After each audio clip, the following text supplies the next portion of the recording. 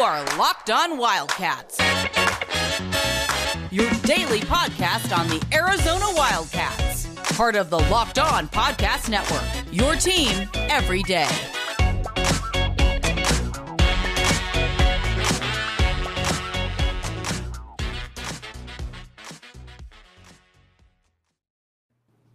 Thanks for listening to the Locked On Wildcats podcast, brought to you by...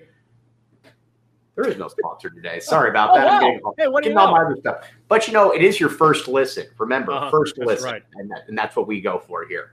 All right. We've been talking a lot of Steve Kerr this week. I wanted to ask you this, because Schuster was here during that magical 88 ride, where you had so many people That's not true. That's not true. I was here I was here a little bit later than that. But I was in state like you were.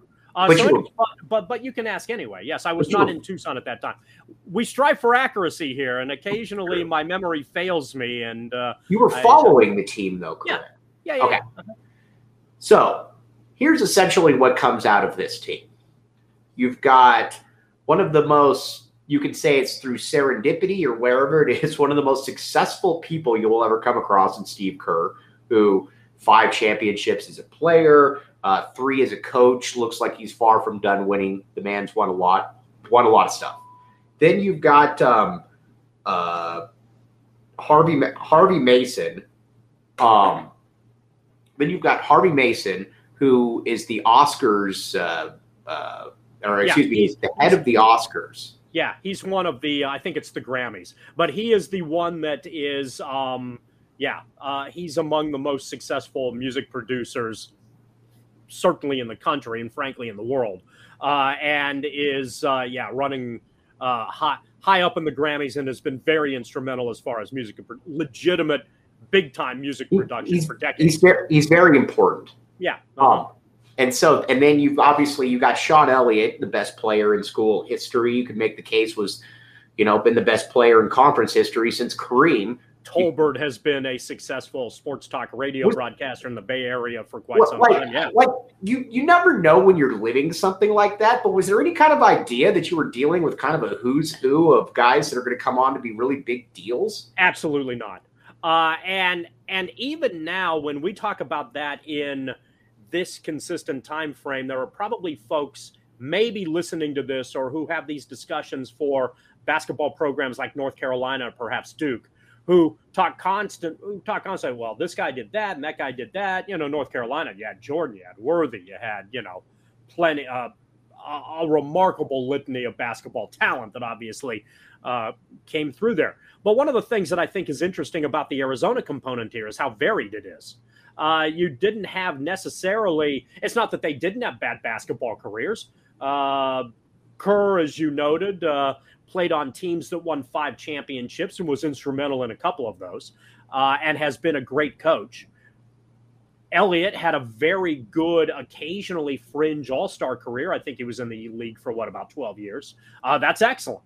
But Tolbert wasn't much basketball-wise at all, and Harvey Mason the same way. But you have guys who parlayed success, and this probably says a lot about Kismet, Karma, and Luton Bobby Olson's ability to pinpoint good people early on and mold them a little bit into being figuring out ways to be even better. So the conversation that a lot of, I think, sports have, and it's a lot of lip service about the importance of life after athletics.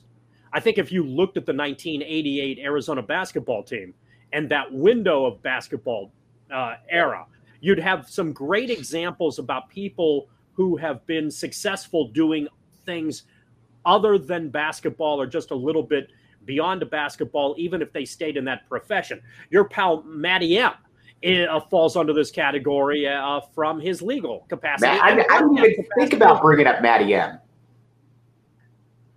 That's what's impressive about it. Let's take a quick break. One thing, though, that I can probably tell you by this stage in the game is that Matty M probably doesn't have Rock Auto. But maybe I shouldn't say that he doesn't have Rock Auto. You shouldn't say that.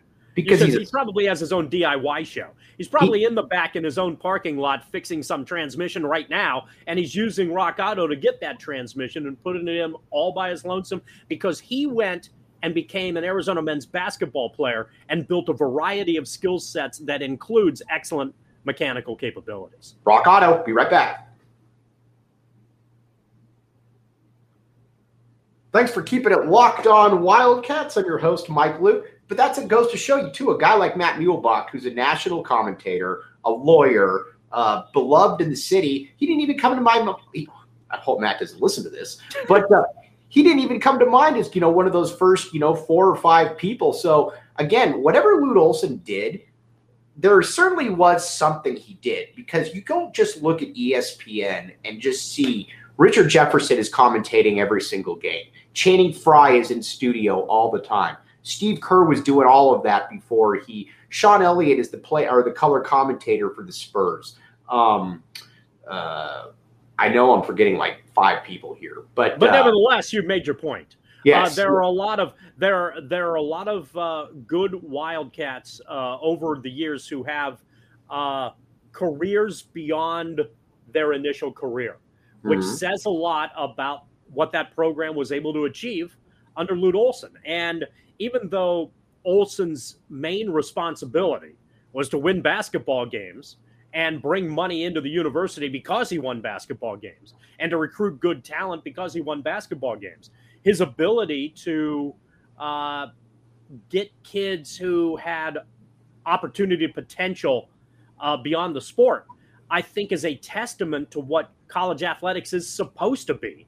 Right. And it's one of those things. We talk about Olson, the strategist, Olson, the guy who can, the scout, the recruiter who can see talent that's maybe slightly under the radar, the ability, Olson, the on-court adjuster, depending on what talent he had at any given time, a variety of different things.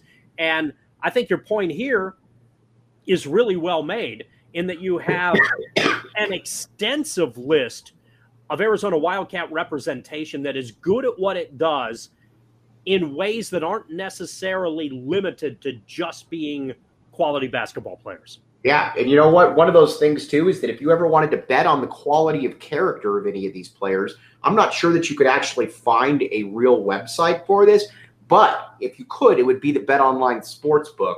Over under 7.5 productive Lute Olson era players from the 1992 team. That's the kind of stuff that BetOnline has. We'll be right back with you.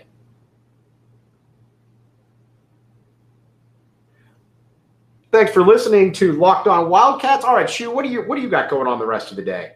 Napping, right? Maybe perhaps hockey playoffs. Yeah. That is because one of the discussions that we didn't have in between recording podcasts is my effort to try to convince you that the NHL is better during the playoffs than the NBA is, and has been better consistently than the NBA for most of the last 20 years. So when it comes to this time of the year, I'm not a guy who watches hockey throughout the course of the regular season, 80-game regular season. I'm going to always watch a game on Tuesday night or something like that. But in the playoffs, I will invest a great deal of time to the NHL. I think it is the best playoff sport. And to give you an example, even a couple weeks ago when the Suns got bounced and Milwaukee was bounced from their Game 7, you had 2 NBA Game 7s.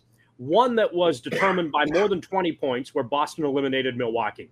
Another that the Suns lost by more than 40, Game 7s. On that same weekend, the NHL had 3 Game 7s, all of which went to overtime. There is nothing as good as overtime hockey in a Game 7. Nothing like it, because it happens so fast, you can't take your eyes away. There's desperation, there's theater, there's competitiveness. A lot of the reasons that you watch for purposes of entertainment, the NHL does, I think, an excellent job come playoff time. So, yes, I will be spending a fair amount of time probably doing that this evening, possibly yelling at the TV, because as we're recording this, I think this one airs a couple days later, so I don't know the result. But as we're recording this, the Blues are facing the Avalanche in a pivotal Game 4. If Colorado wins, they're probably going to win the series. I think they're the better team anyway, but I'm a St. Louis sports fan, so I would like to see the Blues be successful and surprise me a little bit. I think the Blues are good, but I think Colorado is better.